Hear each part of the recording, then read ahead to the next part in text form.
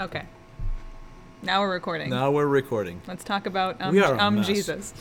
Not a mess on your fingers, though, because you had donut holes and That not is a donut. correct. That's right. Heyo. We do this the right way. Good morning. Because we are the home of professional podcasting. I'm going to get shirts that say that. Christmas is coming. If you want a shirt, put your size below.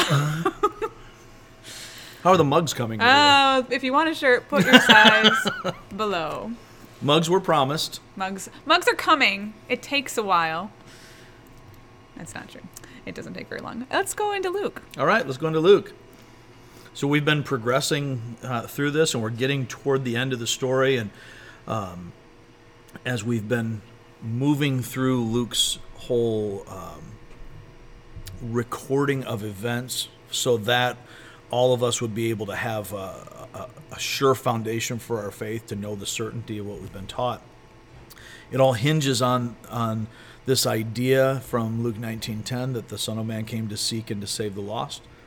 And now, having spent most of this book seeking, declaring the message, calling people to repentance because the kingdom of God is near, establishing the inauguration of the kingdom in this now and not yet sort of perspective, which my sister was just chiding me about not doing the Amy Grant song, The Now and the Not Yet. Maybe we'll do that before we get done.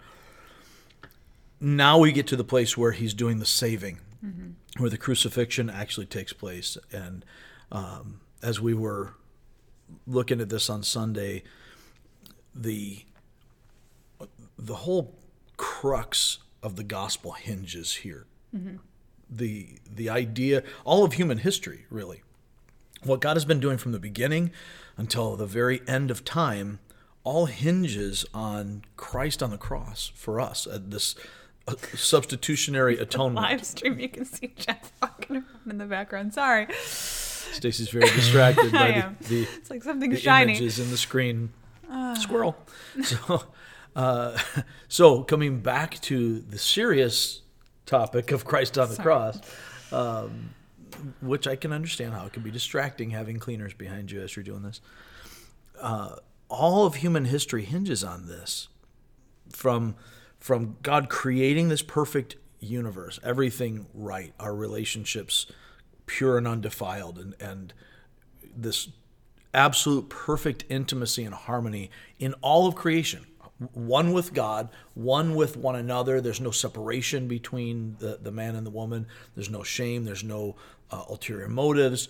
The animal kingdom is at peace. All of the physical realm is in harmony. And then sin comes in and everything falls apart. We have this fall of humanity, but it affects all of creation. So there's this curse on the entire physical order. So the actual laws of nature change, and entropy enters the system, and everything since then has been hurtling toward death, disorder, and decay. And now, as we get to this place, we're coming to the culmination. Keep going. We're coming to the culmination of. Now I'm distracted. I'm sorry. Of all of these things, God has been working in the redemption of his people from Genesis 3 up until this very moment that we're in right now, to work out the redemption, to bring the people that he created for himself back to himself. And so as we're seeing Israel established and their history played out through the Old Testament leading up to Christ, that's all part of the same story. And then Jesus comes on the scene and he clarifies and he shares the truth of God's law, what God had always intended and where we had gotten away. He's reforming in that sense by refocusing us on the truth that has always been true, the eternal truth of God's word. So then now we get to the culmination of that as he's been arrested. Last time we were together, we talked about the arrest and the trial and this kangaroo court kind of thing where they had already decided how this was going to go before it was played out. And now as he's there, we see in starting with verse 26 of chapter 23, as they let him away, they seized Simon from Cyrene, who was on his way in from the country, and put the cross on him and made him carry it behind Jesus. John tells us in his gospel that Jesus carried his own cross. And yet the other three gospels talk about Simon coming and carrying it. So what we see here is that Jesus carrying his cross, and the burden is too great. He's been going through this all night. I mean, he's been beaten. He's clearly not slept because it's been an ongoing thing. But that's like small potatoes compared to the weight of the world. That's right. So beyond the physical burden, which clearly, suffering in his human form, this is overwhelming. But Jesus also is carrying our sin. And so we see throughout this account that as Luke lays out the story, the structure kind of rests on these characters that come through. And so we see Simon and the women that are following, who are mourning and wailing. And what interesting thing is the women are here throughout this whole thing. So they're kind of in the background. And while he talks about these other characters, there are the faithful women who continue, and we see them again at the end. They're following, they're mourning and wailing. At the end, they're preparing the spices for the burial, and then they rest out of obedience to the law, so they're not violating the Sabbath. And always here, whatever else is going on, there's a constancy, there's a stability that these women are bringing to it. Here unnamed, but we'll see them named later. And we see with this prospect of Simon being there that Jesus didn't come as like this Herculean person. He didn't have supernatural powers to be more than human. And that's kind of what people were expecting, wasn't it? Just some kind of great warrior. Sort of, yeah. I mean, that I hadn't thought of it quite that way until you said it, but that they were kind of expecting a Herculean character, whether they would have consciously thought that or not. Right. They're looking at a guy, somebody who's mixed between someone God and who looks man. like a hero. Yeah, has the power of God to come in and be Samson and Moses and Solomon all rolled into one, and be able to endure all these things and not have to suffer because he'd just come in and be like Thor on the scene. And Jesus is not Superman. He is fully God. He does not relinquish his deity as he comes to earth, but he is fully man. He is human in every sense, facing every temptation, every hardship, every difficulty that we do, the same way that we do, without special divine intervention to lessen the pain or anything like that, and yet without sin. And because of that, and I think this picture I've always wrestled with, why is this story here? Why is this, Catholics will put that as your Stations of the Cross when you see this. Why? What does that add to the story? And two things that I see is, one, it couches it in historicity. And we see that Simon is the father of Rufus and Alexander. Well, Paul thanks a Rufus in one of his letters. I think it's Romans, but I wasn't thinking about it before I started here, so I've forgotten. I think it's Romans. And he mentions Rufus, and many believe that it's the same Rufus. The fact that they're spoken of in this way seems to indicate that they were well known among the Christian church at that time. So by mentioning Simon of Cyrene, and Cyrene had a major Jewish settlement, there were a number of Cyrenian Christians who developed later on. So in all likelihood, their recording of this man and his sons, specifically naming his sons, is because, what else do the sons add to it? Right. But now people can say, oh, wait, if Luke is establishing the credibility of this, the foundation of this, well, we know those guys, or my grandfather hung out with this guy or whatever. There's a connectedness there. But more than that, we see the humanity of Christ in this, that Jesus suffered as a man, not as a Superman. He didn't come in as more.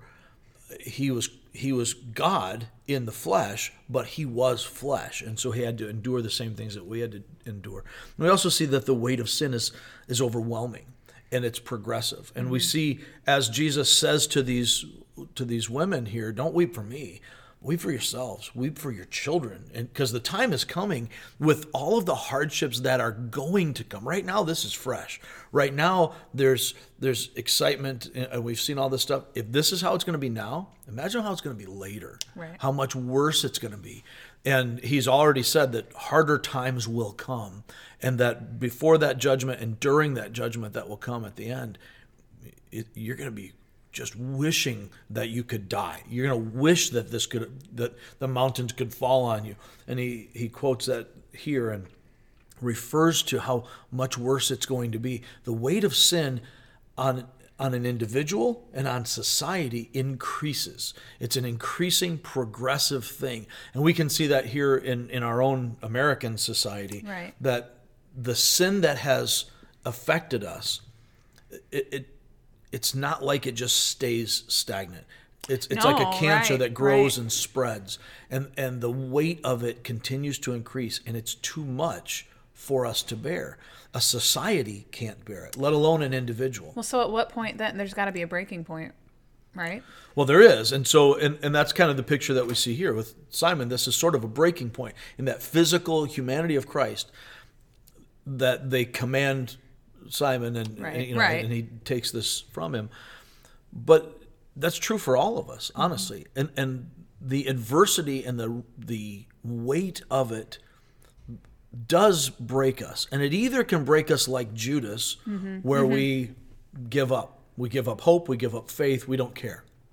And we try to control it ourselves, and Judas ends his life that right. way. Or it can break us like Peter, where you get to the bottom like, I never imagined I could be here right now. Right. And so my inclination then is, God, save me. I don't want to be like this. And then we repent, and we change our thinking, and we change our direction. And we see Peter, especially as we see what Luke will record at the beginning of Acts, which is kind of the volume 2 of this book.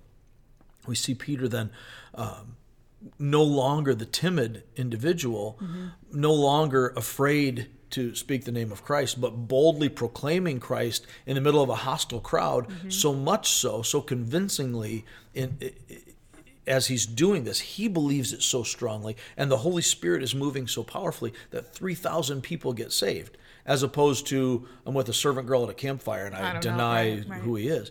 So it's not about us, it's about him. But the weight of our own sin and the weight of the sinfulness of the world around us is crushing. It's mm-hmm. overwhelming, mm-hmm. and it doesn't go away. It's not like, I'm going to take a nap and get up and I might feel better about it, but the weight is still there. Right. I can't drink it away. Right. I can't, hide through my religion. I can't, the Middle Ages was fraught with people trying so hard to free themselves from the guilt and the weight of sin. But the theology and doctrine of the time was corrupted and not in keeping with the Scripture. And so it didn't provide that hope for them. So what the Reformers did, what Luther did, obviously coming out of October, I'm spending a lot of time thinking about Luther. What Luther did was to refocus everything in the church. Over the course of many years, it took a lot to get there. But to refocus us on the Scripture. What does God actually say? Not what does the church teach, but what does the Word of God actually say? And that changes everything. For himself, he was overwhelmed with guilt. Right. He couldn't function. The church, when you look at it that way, it seems like the church makes everything a little bit easier. If we want to stick with religion. I'm thinking specifically about, I'm not trying to hate on anybody, but I'm thinking specifically about Catholicism. Sure. And a lot of the medieval teachings have held over and they're still right. present. But going not to, all, but going to confession. Yeah. You do something wrong, you go, I don't know how it all works. You do something wrong, you go to confession, you have to do X, Y, Z, and then you're absolved. That's the difficulty with what I would call externalist religion, because people will take issue with whatever I say, but that I would refer to it as externalist religion. When we have the kind of legalism that says, I do this to get God's grace, which was the specific teaching, right. and to my knowledge still is, that we do what is in us. We do the best that we can, and then God will take care of the rest. But the reality is none of us do the best that we can. Right. We don't. We're not even if you think you do, you're you're not. Right. And that was what was a burden for Luther is if anybody, in his words, if anybody could be saved by monkism, by monkishness, I was the best of that. I did more. It sounds a lot like Paul. Yeah. I went so far that I drove my brothers crazy because I was pushing it so hard. And yet I could not be absolved of my sin. I couldn't get rid of this weight. And I think there's guilt. something within us innately that even if your surface believes that you're absolved of that sin, or you're letting it go, or you're drinking it away, or you're doing this or whatever, there's something in you, I think, that weight is still there. Yeah. That weight is still there. Especially when the Holy Spirit is nagging at you, Right. saying, hey, come to the truth. And legalism simultaneously makes things easier and harder. It gives us a checklist. Right. So we can actually see here, if I do this and I do that and I do this and I do that. Then everything's good. And it makes it harder because now we have to strive. Right. And we still end up in the same boat. I've striven and done everything that I can, and yet I know that I still fall short. I'm still not meeting God's standard. And that was where Luther ended up. He was miserable. He actually came to a place where he wasn't sure he loved God at all. In fact, he thought he might hate God because he can see the holiness of God and the necessity of being like God, and the impossibility as a broken sinner of doing what is required. I can't do the best that I can. It's not in me to do the best that is in me. Right. And so that created that a different sort of hunger. And then, well, there are a whole lot of things, but that idea of trying to do more so that I can gain the grace of God absolutely undoes the entire concept of grace. Right. If I'm earning that grace, then it's not grace. Right. And that's what Paul says. It's not a gift, it's wages. Nobody is excited about a gift that you worked for, because that's just work. That's how it works. Right. But the gift of God is eternal life. That's grace. And grace is something that you can't earn. If you could, it wouldn't be grace. Right. So that's where we see in Christ this picture on the cross being the centerpiece of everything. It's more than an illustration.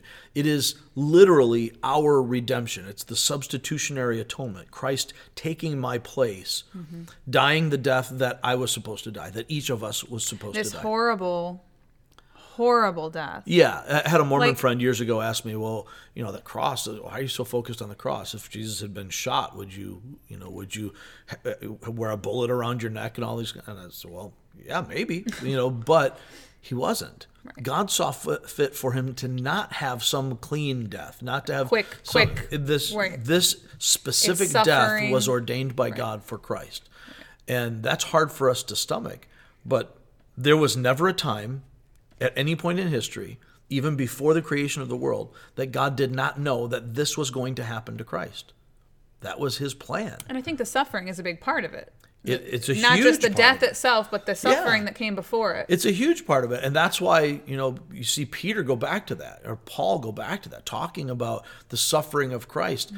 And Peter saying he suffered in your place, leaving you an example that you should follow in his steps on this path of suffering. That suffering is part and parcel of walking in this life anyway, but suffering unjustly in particular is an opportunity for us to reflect Christ. How we do that in this world is a picture of us following Christ. And the idea that we should somehow have this prosperous life, that if God is blessing us, then he's going to just give us stuff. He's going to take away our pain. He's going to make things go away. That kind of a prosperity gospel is completely and specifically anti-biblical. I think we want to see Jesus that way too, as this shiny, glowing, clean-shaven kind of guy or whatever. And I think that's why like movies that do it really well, like the Passion of the Christ, when it's so gritty and real, and that makes people uncomfortable, because we don't necessarily want to think about Jesus that way. We want to think about the Jesus is my homeboy kind of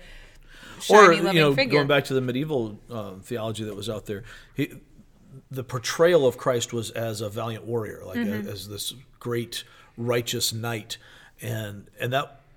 I think we don't have enough of that today in many ways, but a lot of the theology that developed, including the prayers to saints and to Mary and so on, kind of arose out of that Jesus became rather unapproachable to the common person. You're thinking of Jesus like nobility, right, which of course he is ultimately, right, but that partial theology where we see only that victorious warrior, that mighty king that you picture can't approach, is unapproachable. Right. So to borrow from a Lutheran professor I was just listening to recently, of course mom's nice, right? So of course Mary becomes more approachable.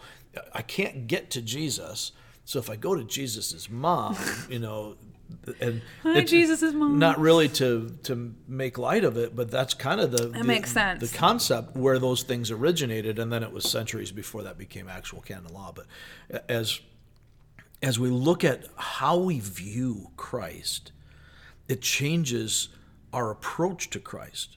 So if we see him rightly, if we understand God, that's why we want to connect the reality of God to the realities of life through this podcast and through everything in our teaching ministry at the church. We want to be able to get to where we see God for who he is. We see Christ for who he is. We see the Holy Spirit for who he is.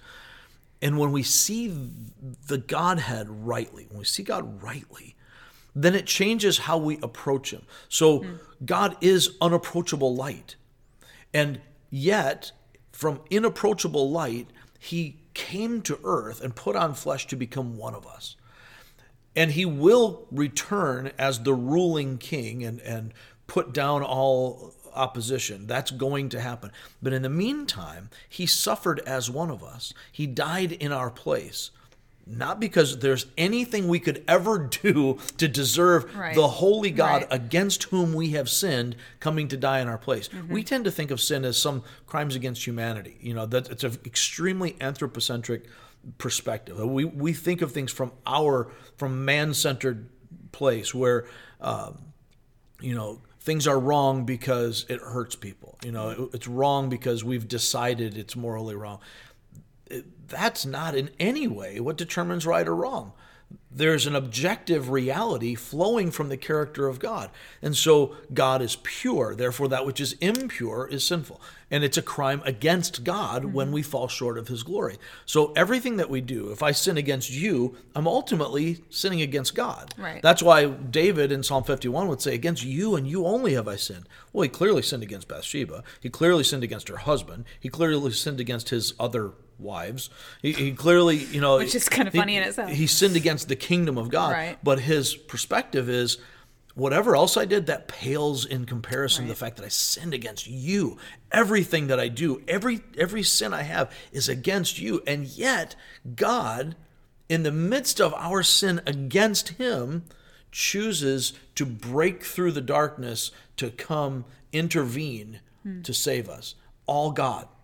And then when Christ ascends and returns to the throne to take his seat of authority next to the Father, he leaves the Holy Spirit with us so that, as Paul writes in Ephesians, in every believer, from the moment you receive and take hold of the word of truth, you are marked by the Holy Spirit as a deposit, as a guarantee. You're sealed. You can't mess up because he's doing it. It's all God. It's the Spirit in you who has guaranteed you so that the one who started this work in you will be faithful to complete it, to work it out to its ultimate finish in the day of Christ Jesus. So that this cross of Christ is the centerpiece of all of this. From creation through the fall, through this great time of redemption when peace with God is offered, to the final consummation of all things, the cross is the center of it. It's God putting on flesh, dying in our place, so that as many as receive him, to them he gives the right to become his children. Not by human will, or human decision, or a husband's will, but because God has made this happen. And that's even depicted, I think we covered this part this week too, with the two other criminals on there on the crosses when he's, everybody knows the story, but I think that's a good representation of what has been given to us. It was given to that guy too, That's right. He received him right then and there. And they both have the same situation, right? They're both, and I think as we look at why is Simon included, and why are these criminals included? You went through this cast of characters. So why do we have this? Why is Luke telling us this part of the story? Why did God inspire these particular events to take place and to be recorded in the scriptures for us to see them? And both criminals, guilty. They both know they're guilty. Both of them seeing Christ, knowing that he's not guilty. They can see it. Everybody knows at this point. There's nobody that, even the ruling council, they know Pontius Pilate. Pontius Pilate clearly knew. Right. And he made that case pretty boldly, Right, truthfully, and then eventually caved. But there's a difference between the two. One chooses to own that reality, and because he accepts reality, then repent and hand things over to Christ. One chooses in that reality to deny it. Yeah. I can see it. It's in front of me. I'm not going to accept this. Right. I'm going to be belligerent, which is our natural tendency for whatever reason. It's what we do because of sin corrupting us. We have a tendency when things are bad to lash out. I just saw this on the Cosby Show last night as I was explaining to my daughter why Theo was taking it out on everybody else. And, he was mad at Cockroach. He was really mad at himself, but he's taking it out on his whole family. What episode was that? They got onto Dance Mania, and okay. Cockroach got in. Say no more. Theo's insisting for him to go in. He went in. Theo didn't, and then he was mad. Anyway, we do have that tendency to lash out based on our own corruption, our own sin inside. So one of these criminals does that. The other one turns it over to Christ. Right. Well, it's like we were talking about earlier, the difference between Peter and Judas. Right. Yeah. These choices we have to make. You have a choice, right. and my choices determine my destiny. That's just the reality of life. Every choice has consequences, whether good or bad. They are what they are. So what we see in that picture is that salvation is not just for everybody. Salvation is for the repentant. Right. Those who choose to turn, who change their way of thinking and embrace God and get on board with Him. To them, He gives salvation. To those who do not, you get what you choose. And that makes it so obvious with this particular picture because we know for a fact that these men are criminals. I think it's right. Are they thieves? I think some other gospels call them thieves, but they're lawbreakers in right. one way or so another. I think that gives us bad enough to get crucifixion because which crucifixion is the worst was reserved. Form. Right. Yeah. So the worst of the worst are able to be redeemed. Yeah. And so that has to make you and me feel pretty good because sometimes I feel like the worst of the worst. Well, yeah. And Paul calls himself the chief of sinners even after writing scripture. He says, why do I keep doing these terrible things? So it's saying it doesn't matter who you are, what you've done, you can be redeemed if you receive it. And that's the issue for us as individuals is, will I receive it? Will I return to what I'm supposed to be rather than continuing to go my way? And even in the centurion... I was just going to say we can go one step further with that. Well, and we don't know if he gave himself to Christ in that moment or not. He made an observation. He made an observation, right. and it says that he praised God. And I think that's a significant thing, that he it's not just that he recognized that Christ was innocent. Right. Luke records it as this is a a righteous man. Yeah. The other Gospels recorded this is the Son of God. And maybe a son of the gods, depending on your translation and how you're working that through. But he's recognizing Christ who he is, as right. This is not just another crucifixion. Right. So what we see there is that even somebody who's been used to this, somebody who's hardened, can still have their heart broken and softened. And in this moment, let's assume that he is turning his life around. And there's actually at least one movie that that Risen movie? Yeah, that was a pretty good one. There are a few different types of approaches in showing that. But regardless, here's a man who has calloused his heart to weakness.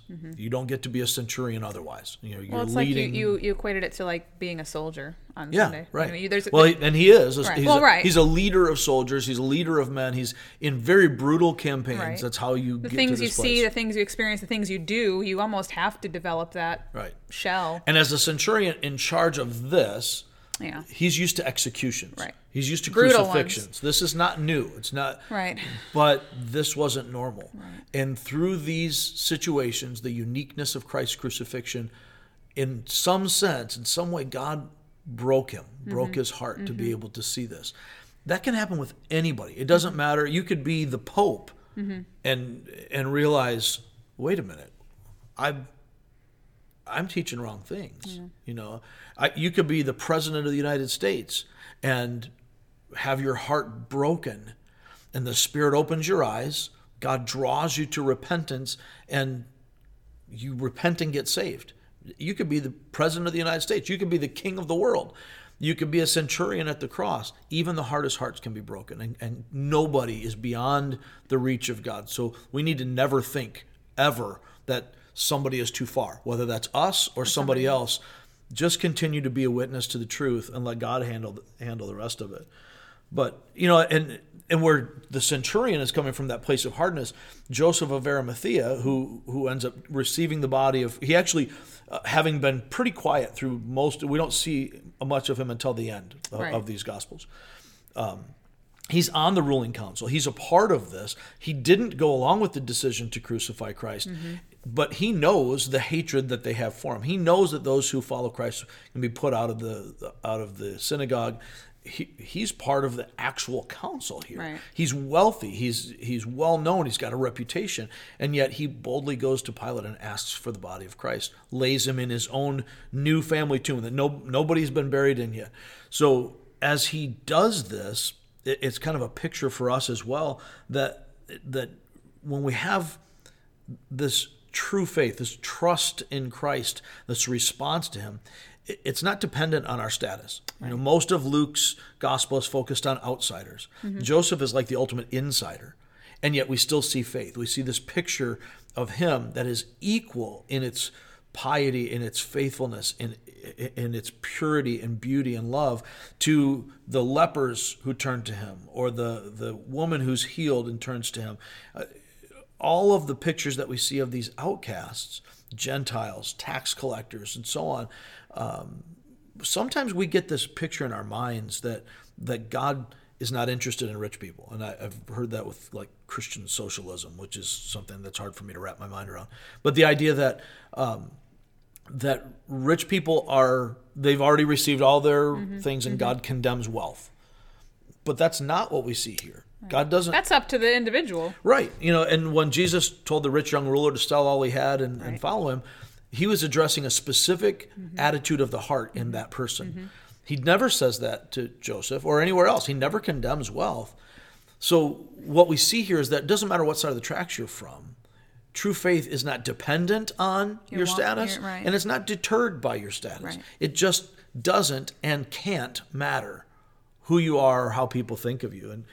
And then we see the faithfulness of the women at the end that I mentioned at the beginning. They're kind of in the background of all this, which is interesting because Luke brings out women regularly. Again, he's looking at those who are the outcasts of society, and himself being a Gentile, he's on the outside looking in. And so he brings that out a lot. But we see these women who have not abandoned Christ like his disciples when all these did. the disciples have all these strong faithful they're men still there, right. And they're not making big brash statements. Right. They're not having exciting stories. They're just staying the course. They're just faithful. They're there weeping and wailing and mourning, but following. They're there preparing the spices for burial, following. And even to the point where they prepare the spices and then they rest on the Sabbath to be obedient to God's command. There is a faithfulness that is not necessarily what people expect. We want to see religious activities and so on.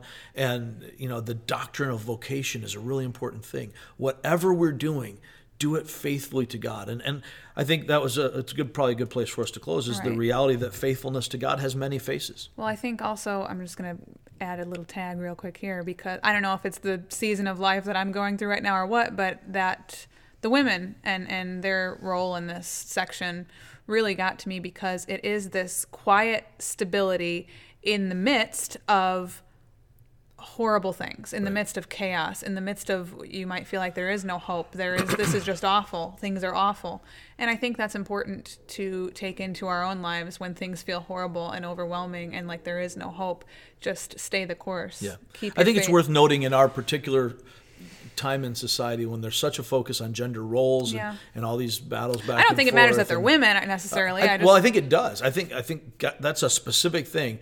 To your point, this is true of anybody. Right. That's what I'm getting at. But I think it is significant that these women who are in the background in a quiet, submissive role, and are expected to be that way, they are continuing in their faithfulness. Right. So it really doesn't matter what your position is. Right. It doesn't matter what your role is. Your faithfulness is still faithfulness. Right. That's what God is looking for. And if you're a preacher to thousands, or if you're a fisherman, or if you're a woman who is mourning and preparing spices for burial, God expects your faithfulness to him more than anything else. And we will stop there for today. So thank you guys for listening.